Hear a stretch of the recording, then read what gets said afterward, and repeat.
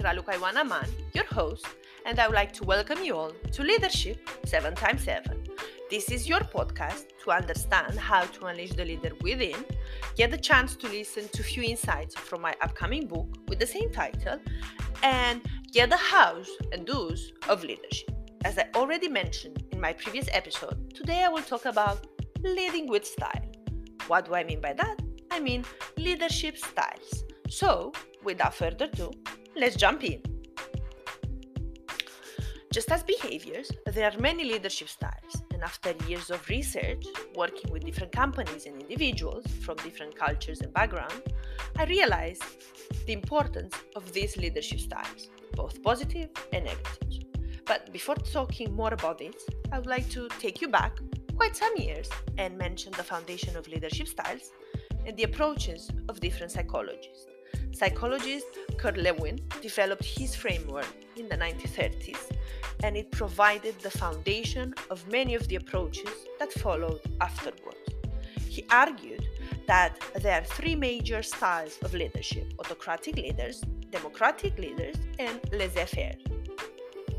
Autocratic leaders make decisions without consulting their team members, even if their input would be useful. This can be appropriate when you need to make decisions quickly, when there's no need for team input, and when team agreement isn't necessary for a successful outcome. However, this style can be demoralizing and it can lead to high level of absenteeism and staff turnover. Democratic leaders make the final decisions, but they include team members in the decision-making process. They encourage creativity, and people are often highly engaged in projects and decisions. As a result, team members tend to have high job satisfaction and high productivity. This is not always an effective style to use, though, when you need to make a quick decision or you need to reach a strict deadline. Laissez-faire leaders give their team members a lot of freedom in how they do their work and how they set their deadlines. They provide support with resources and advice if needed, but otherwise they don't actually get involved. The Blais-Monton Managerial Grid was published in 1964, and it highlights the most appropriate style to use based on your concern for your people and your concern for production and tasks. The path goal theory, published in 1971, states that a leader's behavior is contingent to the satisfaction, motivation, and performance of their employees. Daniel Goleman, Richard Boyajian, and Anne McKee detailed their 6 emotional leadership styles theory in their 2002 book, Primal Leadership. The 6 emotional leadership styles they are mentioning are the visionary leader, the coaching leader, the affiliate leader, the democratic leader, the pace-setting leader, and the commanding leader. Also, first published in 2007, Flumholtz and Randall's Leadership Style Matrix shows you the best style to use based on how capable people are of working autonomously and how creative or schedulable the task is. I would definitely recommend that you have a look at all these theories and read the book mentioned. It will help and guide you so you understand better what's your style, the styles of the people around you, and last but not least, which styles you should adopt, improve, or get rid of. If you do a research of your own, you'll find many other leadership styles.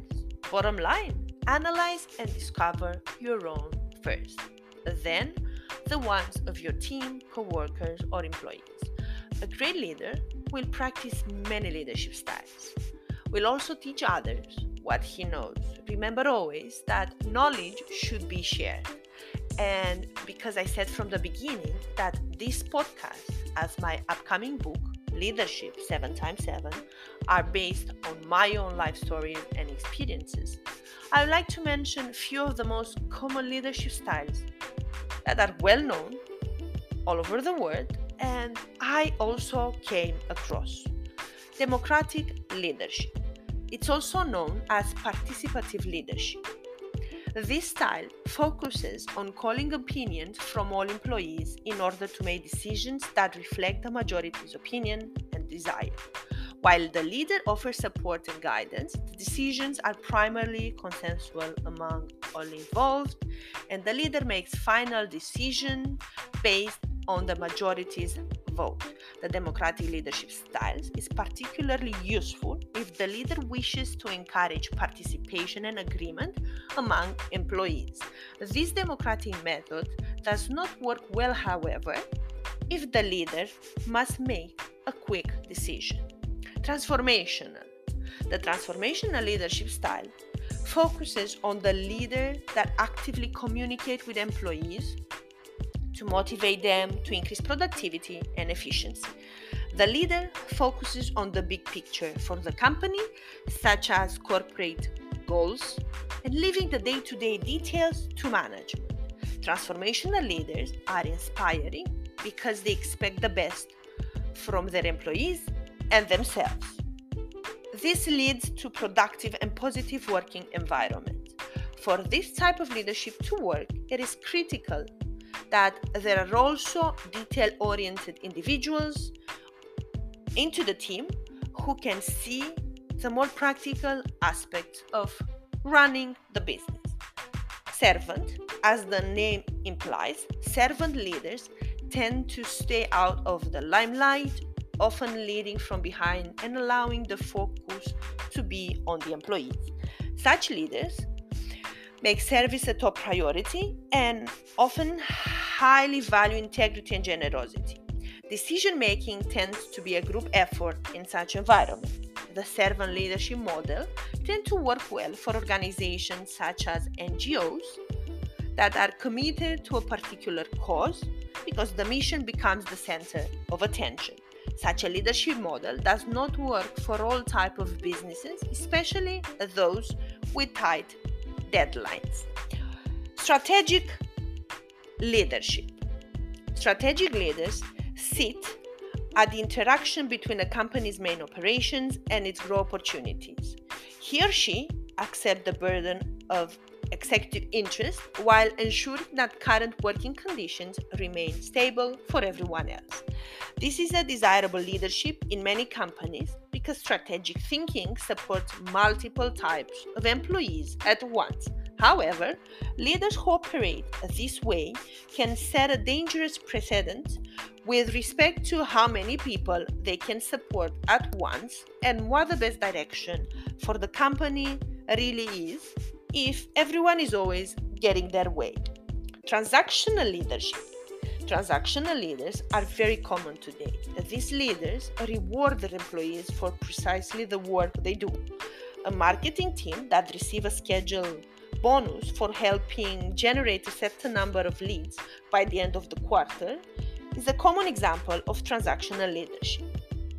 Transactional leadership helps establish roles and responsibilities for each employee, but it can also encourage bare minimum work if employees know how much their effort is worth all the time.